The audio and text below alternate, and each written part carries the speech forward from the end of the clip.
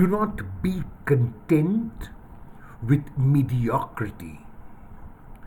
The Latin phrase ad majorem Dei gloriam, when translated into English, reads, for the greater glory of God. The word greater and the phrase glory of God are both loaded with meaning. Greater is the comparative degree. It is not the positive or the superlative. This means that it is not merely the great glory of God, it is not even the greatest glory of God, it is the greater glory of God. The reason for the use of greater is to avoid giving in to complacency or mediocrity. It is likely that if a person thinks that he or she has reached the pinnacle or zenith of what they can accomplish, they may get self-satisfied and smug.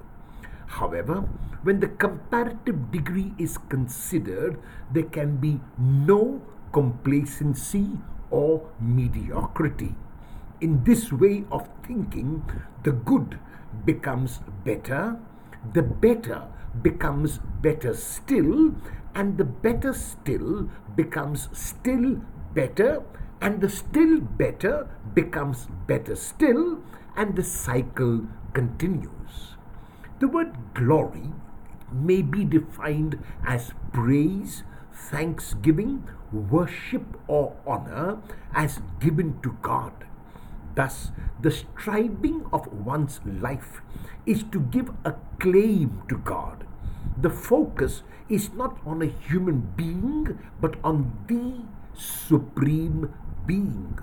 When the focus is on God, greater takes on a new meaning. It does not have to do as much with the external as with the internal. It does not have to do as much with doing as it has to do with being.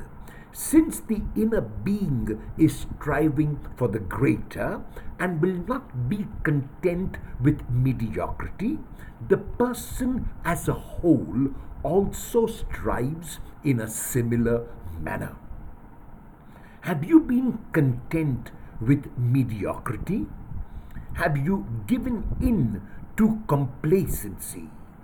Will you be a person not of the positive or superlative degree, but of the comparative degree from today?